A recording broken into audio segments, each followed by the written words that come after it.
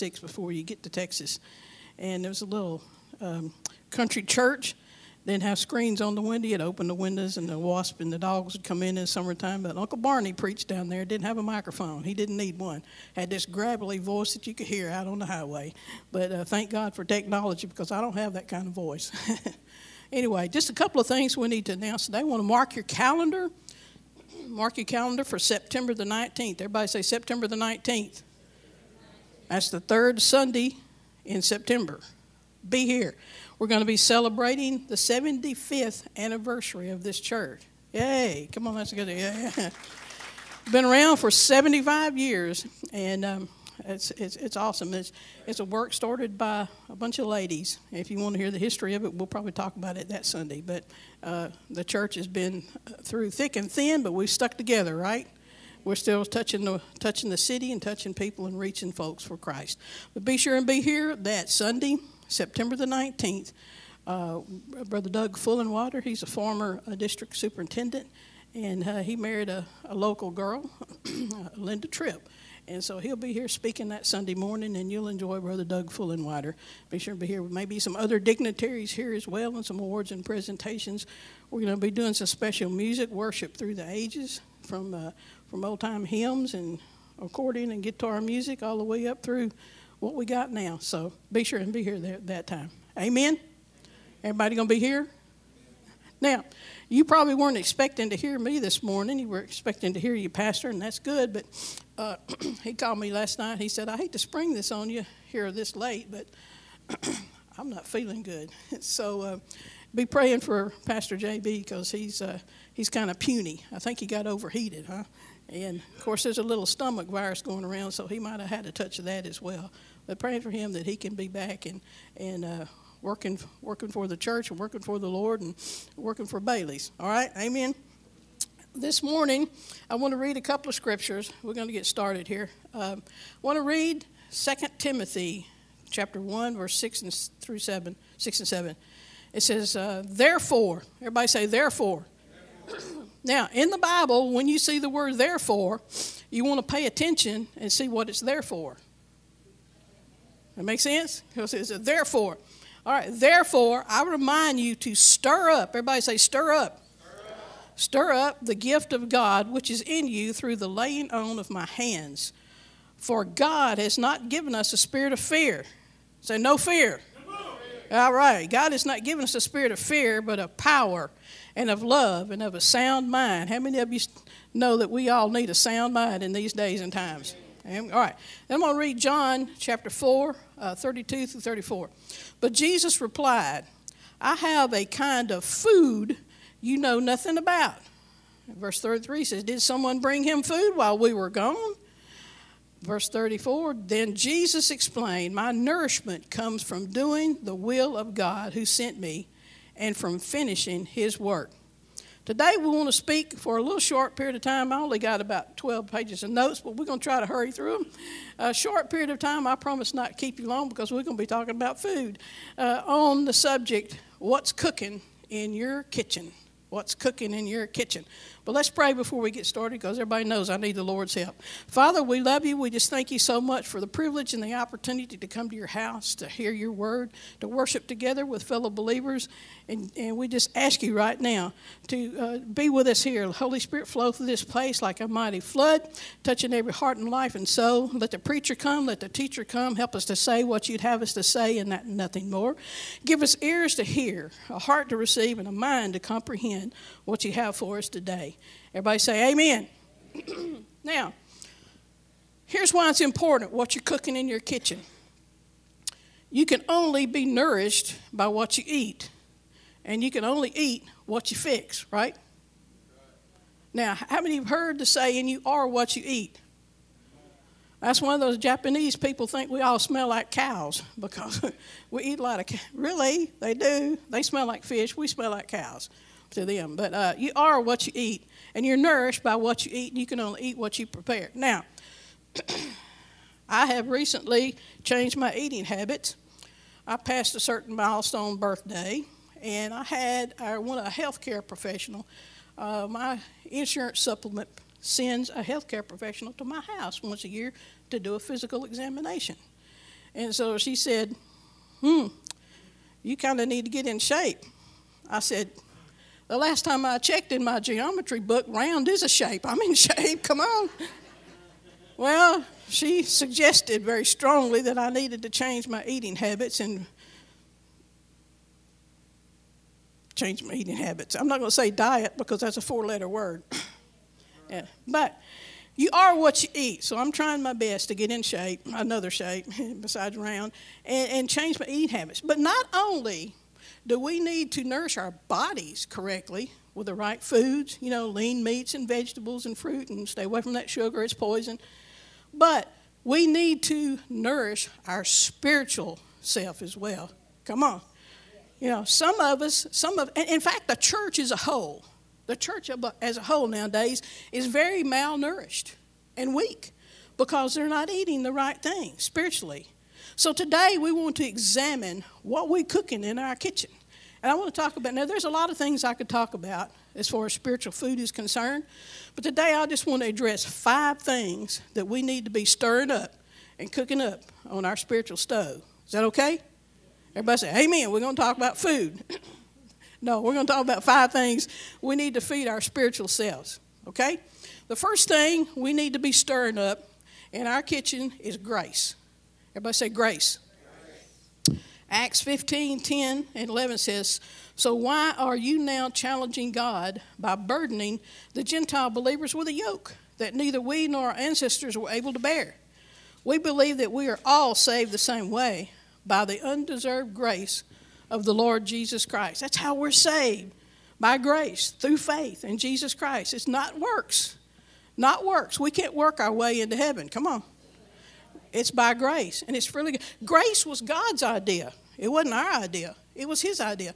So many times, though, instead of cooking up and stirring up some grace on our stove, as Christians, we stir up some guilt. If you can't say amen, say, oh, me. The enemy doesn't want you to cook up some grace because grace will empower you. Everybody say empower. Grace will empower you. But on the other hand, he wants you to cook up some guilt because you know what guilt does? It imprisons you. Grace empowers while guilt imprisons. So we need to be cooking up some grace. Monica read the scripture this morning, Romans 8:1. It says, so there is therefore now no condemnation for those who belong to Christ Jesus. And because you belong to him, the power of the life-giving Spirit has freed you from the power of sin that leads you to death. He goes on to talk about the law of Moses when it was unable to save us because of the weakness of our sinful nature. We couldn't keep the law, so God did what the law could not do. He sent his own son in a body like the bodies we sinners have. And that body, God declared an end to sin's control over us by giving his son as a sacrifice for our sin. Grace empowers you because it revolves around God's work, right? Guilt imprisons you because it revolves around your work. And your work, man's work cannot save you, but grace can. That's why grace empowers and guilt imprisons, right? Grace is all about what God did for us. Guilt is all about what you cannot do. So we need to be cooking this up some grace. Jesus lived the life that we should have lived and died the death that we should have died, that we may be right, that we may be in right standing with God. We may be righteous through Christ's righteousness. We're righteous through Christ Jesus, right? Who gives us grace. So how do you obtain right standing with God? How do you get in right standing with God?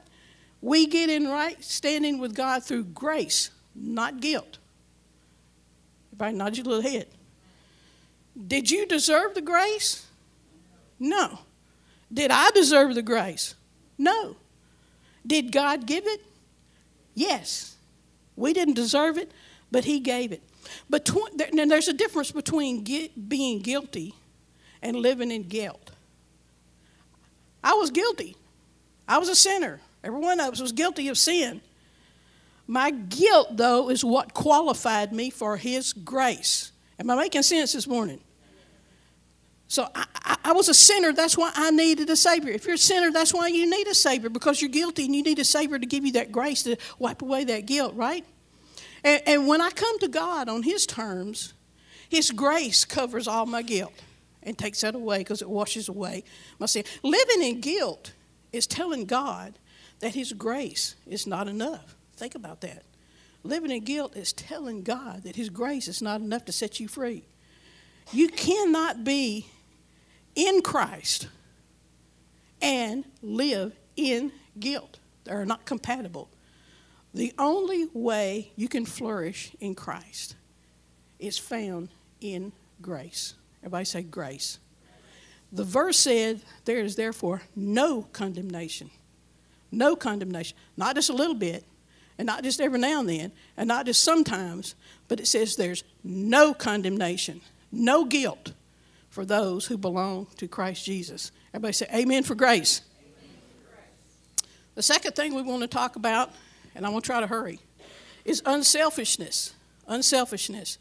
Luke 9:23 says, then he said to the crowd, if any of you wants to be my follower, you must turn from your selfish ways, take up your cross daily, and follow me. If you try to hang on to your life, you will lose it. But if you give up your life for my sake, you will save it. One thing that will hinder your progress in Christ Jesus is selfishness. One thing that will hinder your progress in any relationship is selfishness. We live, however, in a selfish culture, right? We live in a selfish culture. They don't ever grow up. We're surrounded by selfish people. We hear selfish remarks all the time. They say, hey, I'm just looking out for number one. You heard it? I'm just looking out for number one. I'm going to get mine while the getting's good. There used to be a commercial said you only go around once in life. Grab for all the gusto you can. Those are selfish statements. But what did Jesus say? He said, seek first the kingdom of God, and all these things will be added unto you. Seek first the kingdom of God, and I'm going to give you mine. That's what he said. But the enemy is always going to try to get some selfishness into your diet. We need to stir up unselfishness. The enemy said, but you just do you. How many have heard somebody say, well, I'm just going to do me, right? You just do you. Or, just doing you for yourself or hoarding for your family. It always leaves you unfulfilled and empty because it's always something else you're trying to cram in or get or grab, James 3:16 says, where there is jealousy and selfishness, there's also disorder and every kind of evil. Selfishness puts things out of order and opens the door for every kind of evil in our lives. I believe there's a lot of Christians struggling today in their walk with Christ because of selfishness. Hey, I know sometimes I get a little selfish. I think about, what have I done? What have I done? When do I get my blessing? When? Come on now, I'm not the only one that feels that every now and then. You give and you give and you give and you wonder when you're going to get back. That's selfishness. We need to go what Christ said.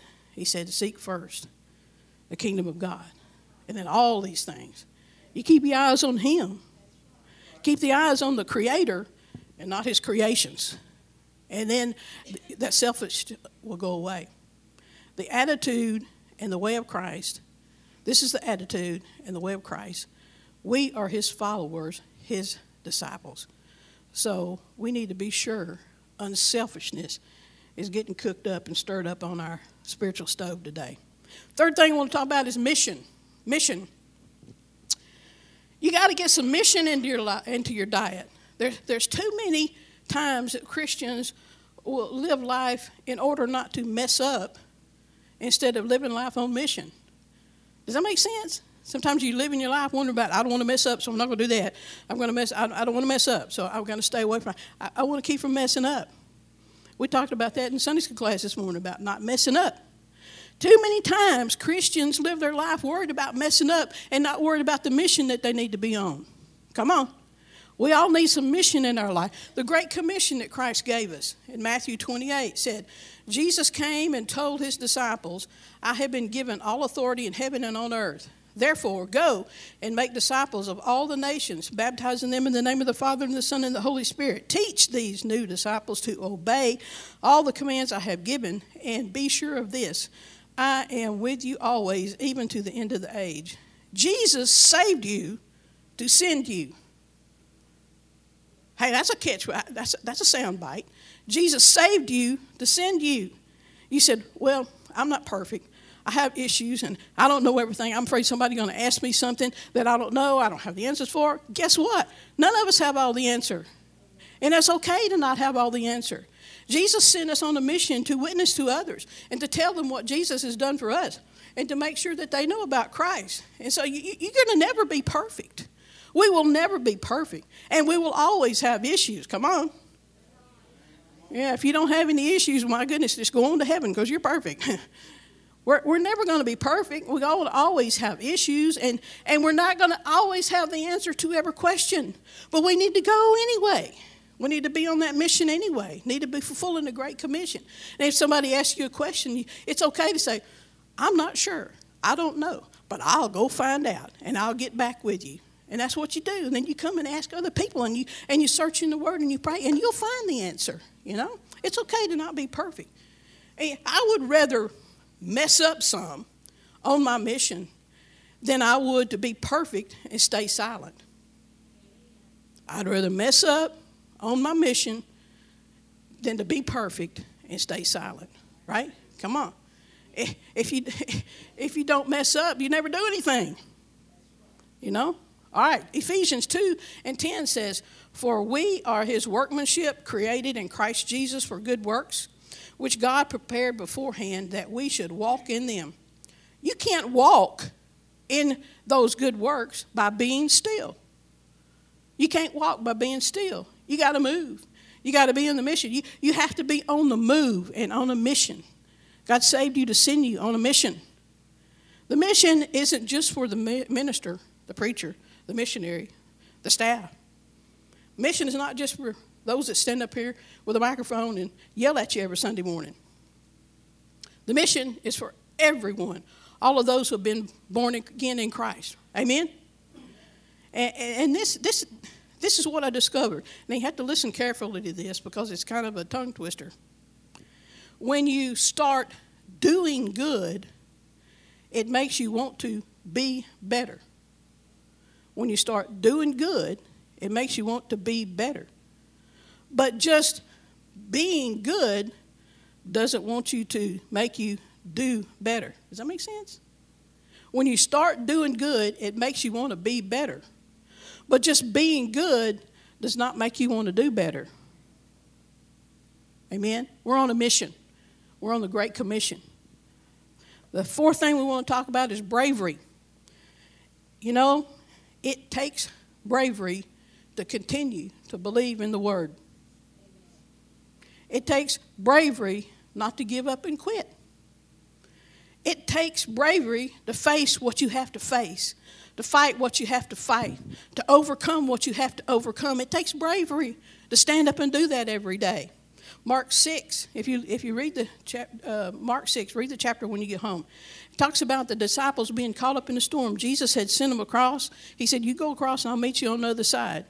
And they were in a storm and they were scared. And Jesus came walking on the water. And they look over there and Jesus said, hey, don't be afraid. Take courage. I am here. And you know, courage is not going to just fall into your lap. One day you're not just going to wake up and say, hey, I just all of a sudden got courage, right? Courage doesn't just fall into your lap. You have to reach out and grab it. You have to reach out and take courage, right? Everybody say amen. You got to take it. Fear is easy. It's easy to sit there and be afraid. Fear is easy. Bravery is elusive. The world is afraid. Man, all you have to do is turn on CNN or listen to the news or watch some of that stuff or even open up Facebook. Look at all the garbage that's going on. The world is afraid. There's fear out there. And guess what? The media is driving it because fear sells.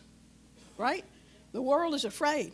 The enemy would love to let your mind and your burdens and your situation create fear.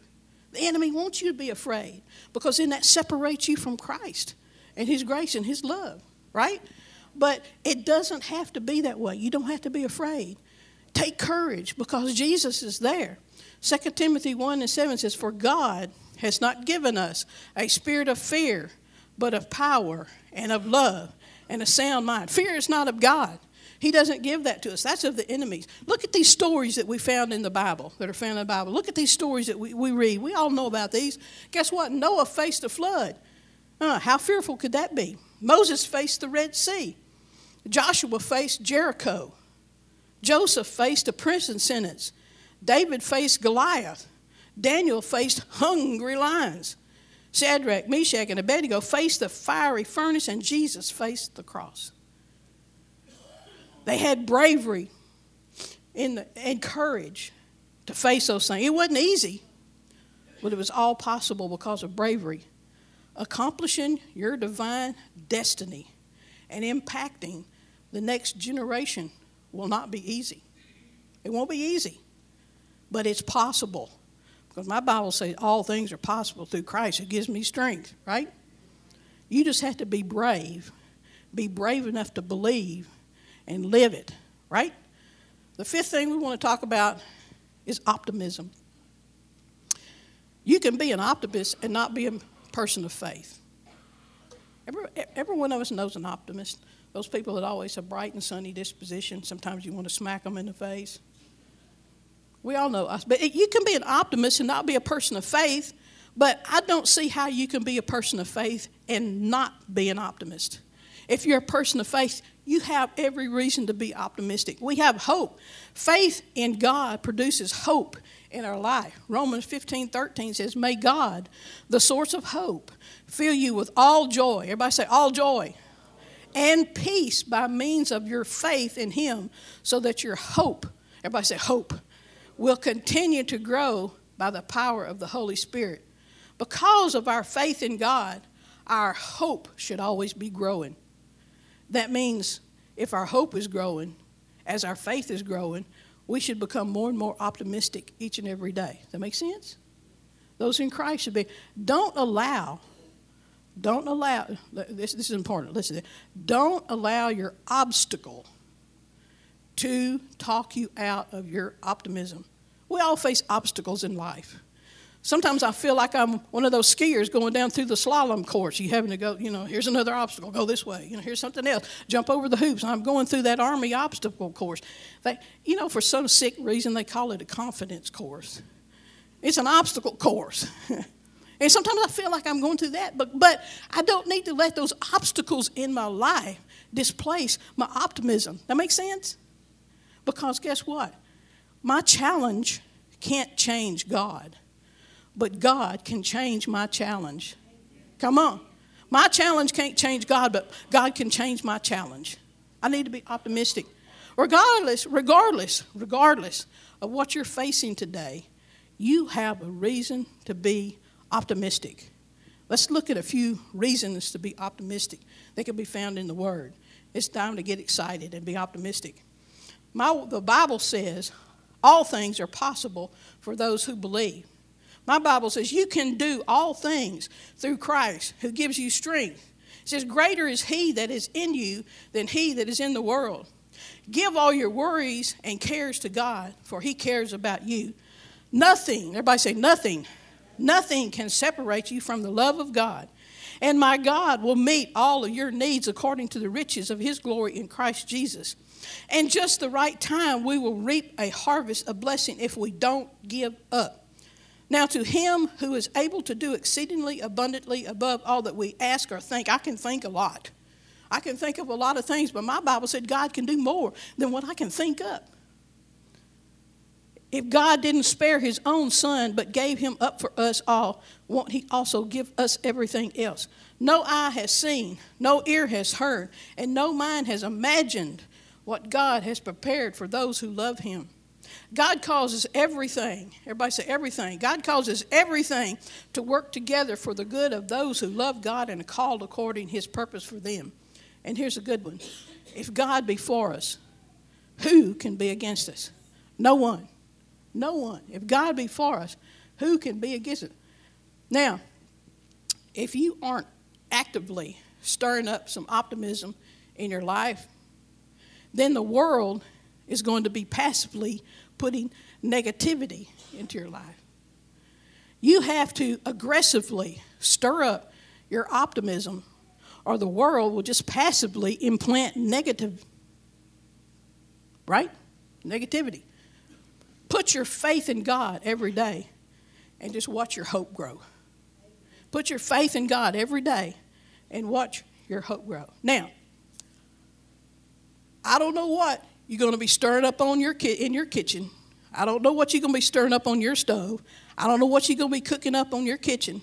But this week, in my kitchen, I'm going to be cooking up some gumbo. This week, in my kitchen, I'm going to cook up gumbo. Everybody needs a good gumbo. You can't go wrong with a good gumbo. Those are 5 things I want you to think about this week that we need to stir up in our Christian walk for our spiritual appetite. That makes sense? One last verse. John 4:34 says, my nourishment comes from doing the will of God who sent me and from finishing his work. Your spiritual nourishment comes from doing the will of God and finishing his work. Everybody say amen. Do you want to stir up good spiritual things? Want to stir up good spiritual things in your life? Feed your spirit those good things? Those are just 5 things in the Bible. There's lots of other things that we could talk about, lots of other things we could do. I just like gumbo. So let's stand together and let's pray. And this week, I want you to think about every day stirring up those things in our life so that we have a good pot of gumbo in our spiritual life, okay? Thank you. Let's pray. Father, we love you so much. We love you.